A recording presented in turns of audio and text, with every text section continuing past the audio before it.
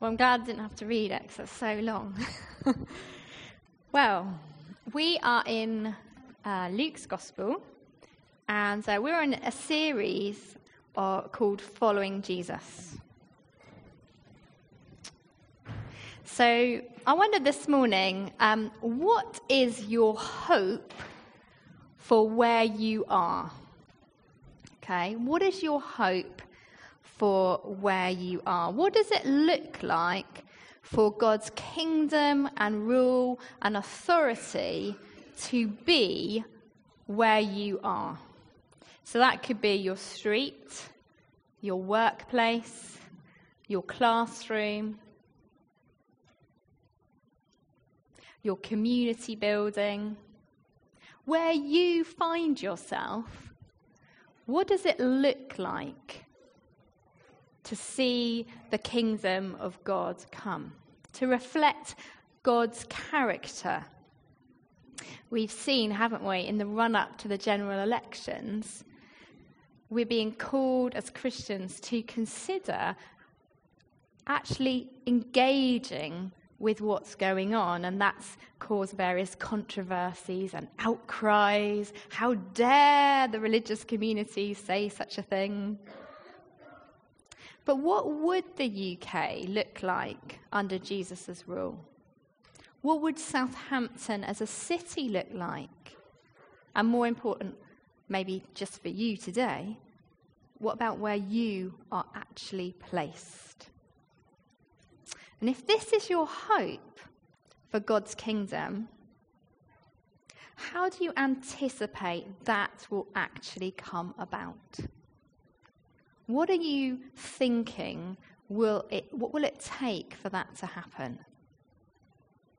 In Jesus' time, there was a real kind of healthy, warm, cultured engagement with this question.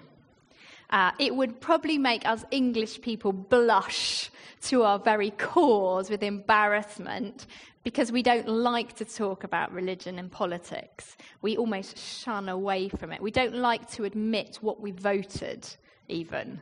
You know, it's like, oh yeah, did you vote? Yeah. But that's where we'll leave it because we'd be embarrassed.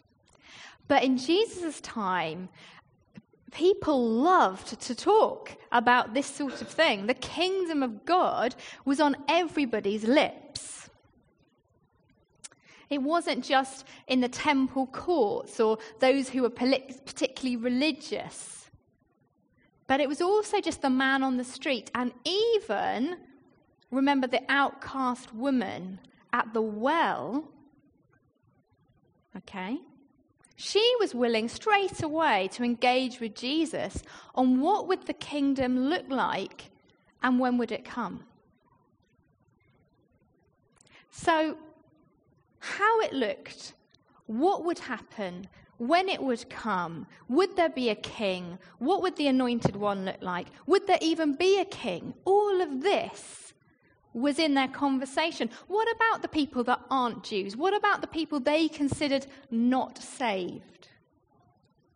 All of these were massive questions, and so it's no wonder when we come to Luke's Gospel, his cards are on the table from the very beginning. Let's look at the angel Gabriel's words in Luke chapter 1. I'm going to read it from here, it might be slightly different, sorry.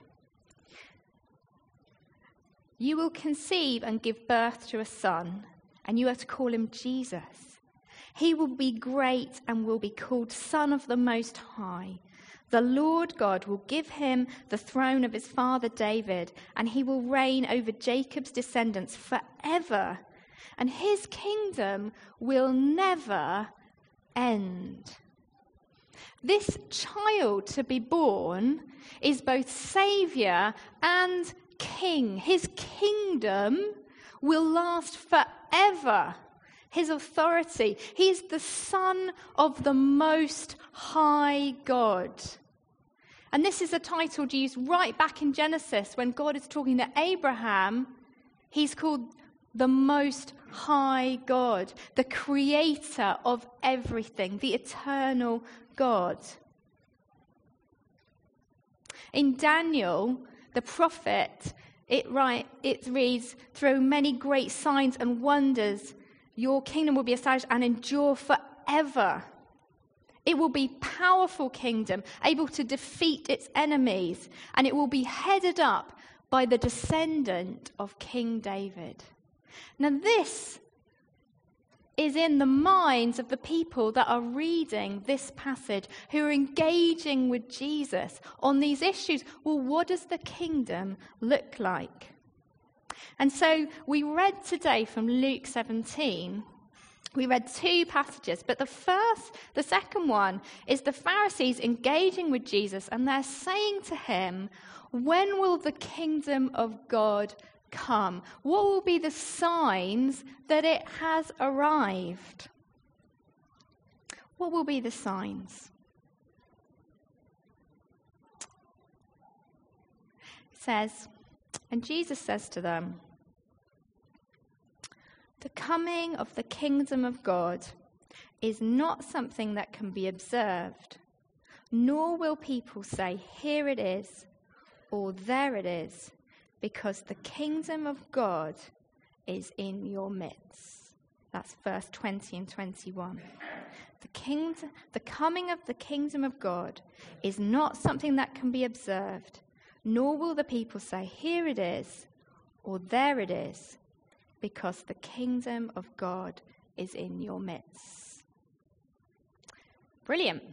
It's almost a bit like, there is no spoon. Where will it be? It's in your midst. The Pharisees are always asking for signs, aren't they? Signs. They believed that there would be astrological signs when the kingdom came. And they got all this, didn't they? We heard a bit of Daniel. You know, they believed it would be, ba-dong, we are here. So the kind of things that they expected were earthquakes, fiery swords coming down from the sky, brimstone, hail, blood flowing from rocks, and all of this in Jerusalem. The temple would be at the center of this new kingdom that's established. But Jesus says back to them, it doesn't come with signs. It doesn't come with signs. It's not even a physical place to go to or be, but rather, your words say, it is within you. It's within you. What would be better was it's within your midst. Because that word is about in your midst. It means in your presence. It means the domain you are already in. It is amongst you. And it can even mean within your grasp. Within your grasp. And Jesus isn't being mysterious, is he? He's not saying, there is no spoon. No. He's being as obvious as he can possibly be about where the kingdom is, where it can be found. You ever had that experience? You're just too close to something that you can't see what it is. And when you step back, you go, oh, that is a lovely picture. You've just got too close. Or it's like, I imagine, a parent, when you kind of, in your mind, your child is always that baby. And suddenly one day you realise they're 35 and you missed it. Yeah, you know that. When our minds are made up on what the kingdom of God will look like, we often miss what his blessings look like right now. When our minds are made up on what the kingdom will look like, we often miss what his blessings look like right now. It's right there in front of them. Jesus is being as obvious as he possibly can. The Pharisees, they've spent hours studying, arguing, debating. What will the blessing look like? How will that be realized? They are passionate people about seeing the kingdom of God. They would put us to shame. What will it look like when the Lord's favor is truly on them? And they are doing everything they can to bring that kingdom about in their family, in politics. They want it in their lifetime. And I was just thinking of this. I thought, sometimes we do a little bit of that. We may not get involved in politics, but we might do a little bit of this. We imagine what we want. What is the blessing that we want? Let's just imagine if God's reign was complete in my life, what would the blessings look like? And we imagine them. They could be children, they could be healing, they could be financial, they could be a job. What would the blessing look like? And we set about actively to make that happen, and we try at the same time to be really good. Because if we put these two things together, that will happen for us. We want things so badly that, like the Pharisees, we miss the blessing that we already have right in front of us and within our grasp. God's kingdom is right in front of you. Jesus is saying to the Pharisees, here is the kingdom. It's me. Do you want me? Do you want me? Or do you just want these blessings? Do you want Jesus? Or do you just want the blessings? Are you so focused on getting this that you miss what you already have right here in him? Jesus is super clear about the kingdom. He couldn't be more clear. Reject me and reject the kingdom. Reject me, reject the blessings of the kingdom. And they go hand in hand. So, let's nip back to what Luke said just before they have this discussion on the kingdom. So we're going to go back to those lepers. Okay? So it's Luke 17. Have it in front of you if you need to. Now, Jesus is heading towards Jerusalem. The crucifixion is getting closer. It's literally days now until it will be the Passover. He's meandering his way there, we might say. He could have just walked straight there, but he doesn't. He's taking his own sweet time. No one's going to rush him. He knows when he's going to get there. He's in control. He is the authority. No one is taking him. He will get to Jerusalem at the appointed time that he and his Father have decided. Let's hold that in our minds. And he comes across these 10 lepers living on the edge of a village. Now, remember, if you know a little bit about your Bible, you'll know that lepers were outcasts. They were shunned, they were ignored, they were poor, they were sick. And they were the kind of people that as you're walking along the street, you think, I don't want to look at them because if I look at them, they might ask me for something. You been there? If I look at them, they might ask me for something. Quick, someone on the street if I just don't look, it'll be okay. But it was more extreme than this because not only did they have to live there was no choice. They were outcasts. They had to dress to show that they had leprosy, and they had to cry out, unclean. So I want you to imagine now this alienation of crying out unclean. It's bad enough, isn't it, when you go to the doctor's surgery and the receptionist says, and what's the problem? And you're like, do I tell her? Do I not? Do I tell her? Do I not? Will she give me an appointment quicker if I tell her? Will she shout it to everyone else who's just sitting here in the waiting room? But imagine you had to shout what your illness is, and then people would cross the road. Because that's where these people are. But instead of crying out unclean, they cry out, Master, have mercy on us, or have pity on us, it says up there. Have pity on us. And when he saw them, remember that, he saw them. Jesus sees what people are scared to look at. Remember earlier we talked about how you just don't look. Jesus saw them. That's important, isn't it? The people we want to decide don't exist. It's a lot more comfortable if I pretend it doesn't really happen. It's a lot more comfortable if I just think, well, if I just don't look, it doesn't really happen. Jesus sees. And this reminded me of Hagar.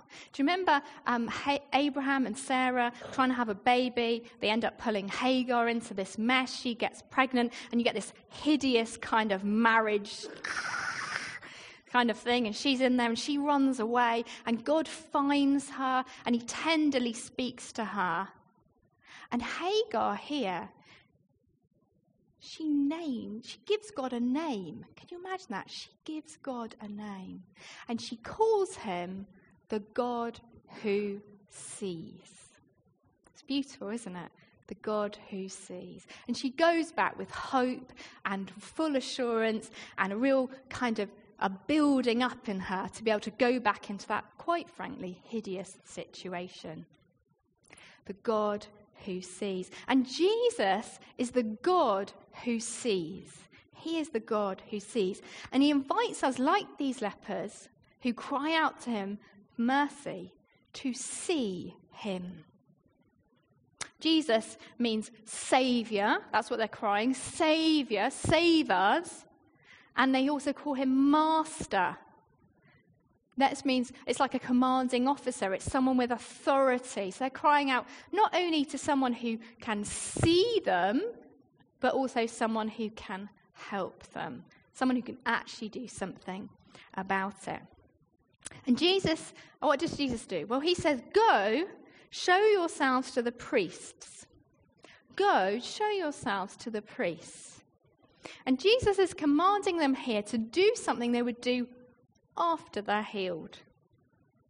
He's telling them to do something that it is as if they have already been healed. And so it says, and so it was that as they went, they were cleansed. And so it was, as they went, they were cleansed. And the word of God for us, doesn't it? It contains loads of promises of freedom and purpose and fulfillment and hope. And Jesus asks us too to go as if those things are true. That's faith, isn't it? To go as if those things are true. Faith acts before it sees the results, doesn't it? If we think just back a bit, we see Abraham went to Mount Moriah. We see Noah, he built the ark. We see Moses' parents, they hid him because they saw something a little bit different about him. They took massive risks. We saw Joshua, he marches around Jericho before he sees anything. Faith acts before it sees results.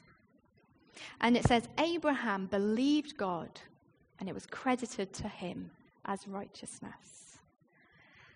Our acceptance before God in his midst to be with him is through faith, from first to last. So hope, beyond hope, off these lepers go. And I really like to imagine the one that goes back. He's like setting off and he's like, is that a little bit less red? Is that a little bit less white? What do you think? What about here? How are you guys doing? And on the way, he realizes he's completely clean. Completely clean. And it says, and one of them, when he saw he was healed, returned and with a loud voice glorified God and fell down on his face at his feet, giving him thanks. Giving him thanks. Nothing shouts more than a new believer in Jesus. In one of our alpha groups at the moment, we've got a new believer. And she cannot stop shouting about Jesus and what he's done and how he's transformed her life and how everyone in that room should immediately accept Jesus. She's just like, it's amazing to have in the group. The loud voice of this man that was previously unclean is now shouting something very different. And I'm sure he did for the rest of his life. So how is your voice? What's God done for you in your family, in your relationships? How has he revealed himself to you?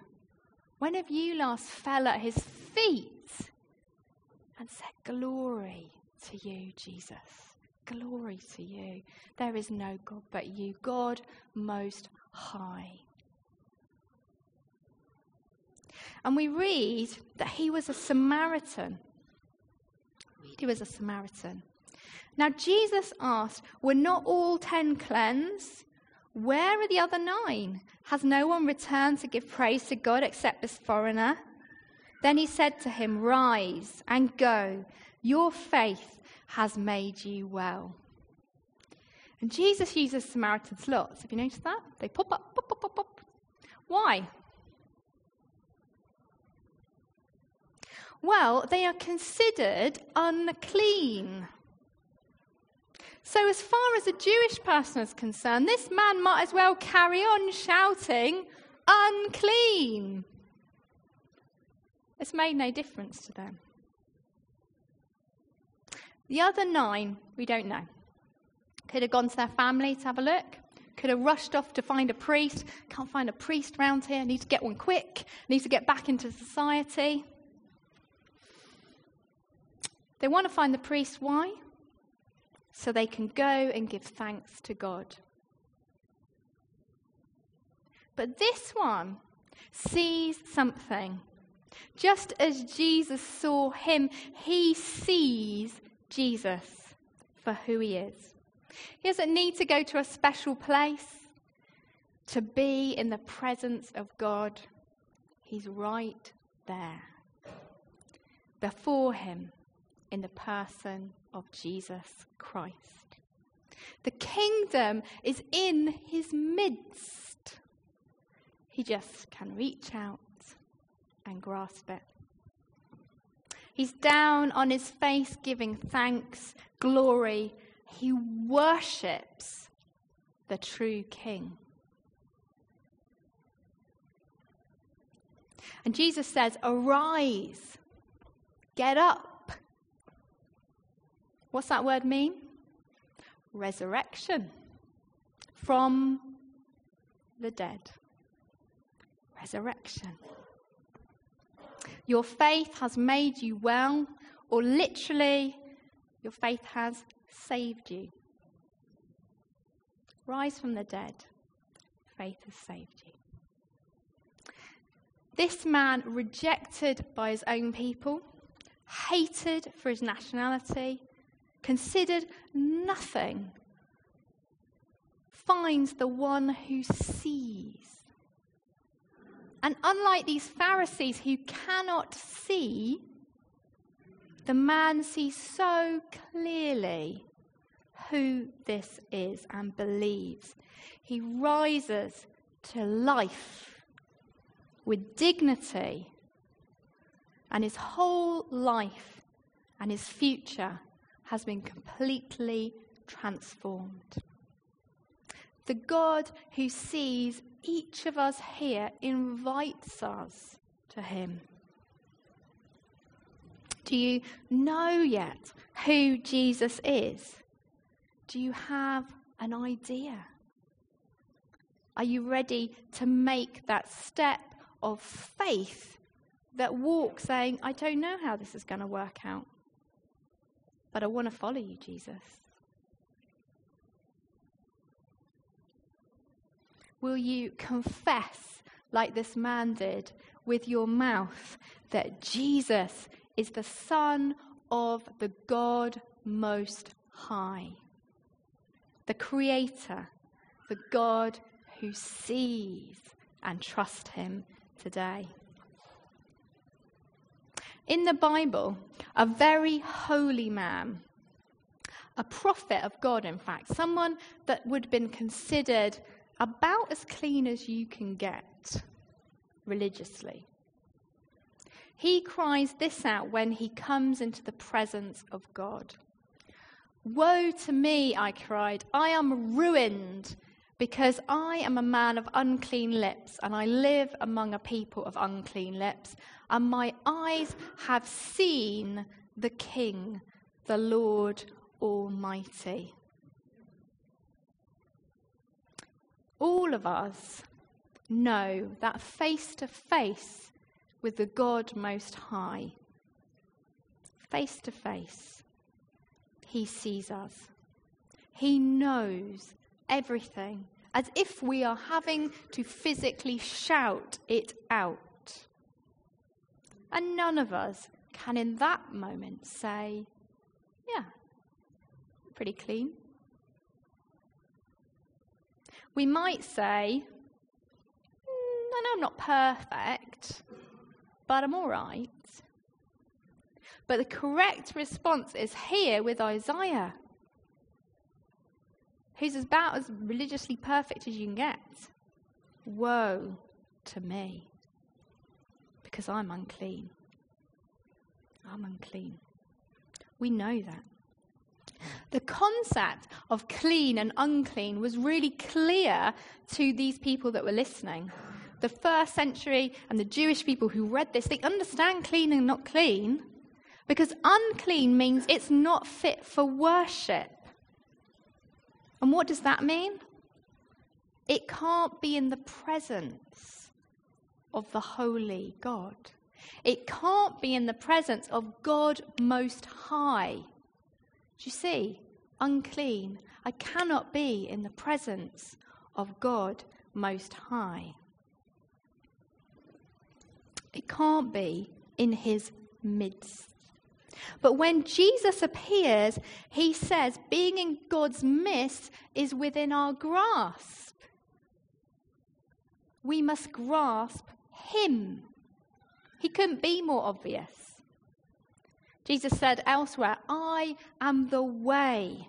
No one comes to the Father. No one comes to God Most High except through me.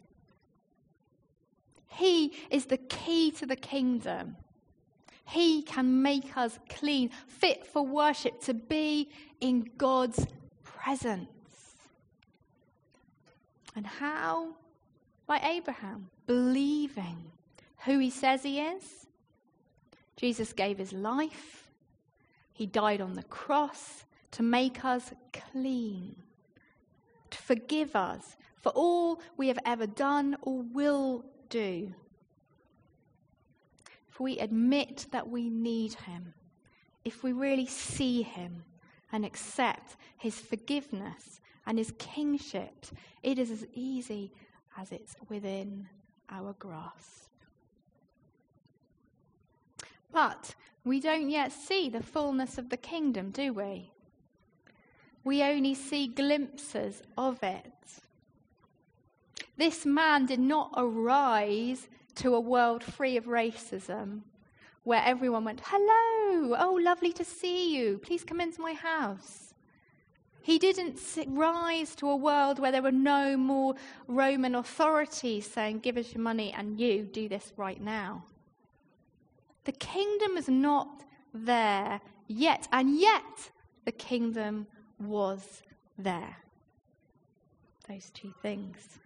One day the kingdom will be in its fullness. Jesus gathers his disciples round quietly. He says, I'm going to tell you something. And he speaks quietly to them. And in your home study or in your house groups, you can look further at what he says, and he whispers to them. We haven't got time for it right now. But in that, he warns them there's trials ahead. It's not going to be easy. There's going to be struggles and difficulties, including myself going to the cross for you. But I will come in glory. I will come.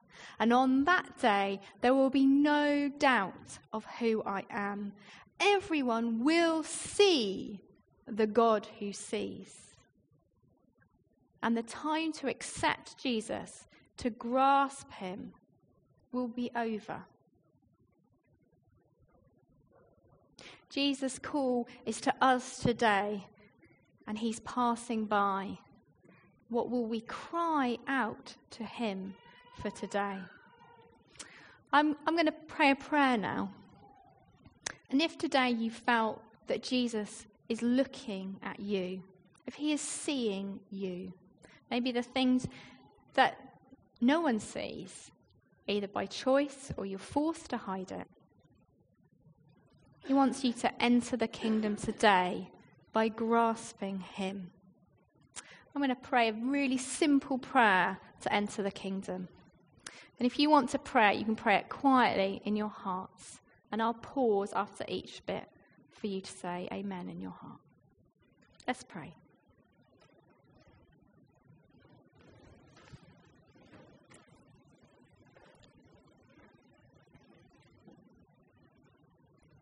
Lord Jesus, I admit that I have done things wrong and at times rejected you. Please forgive me. And in the quietness now, I'll give you a chance just to offer up to Jesus anything you feel you need to tell him. He knows it all, and he longs to forgive you.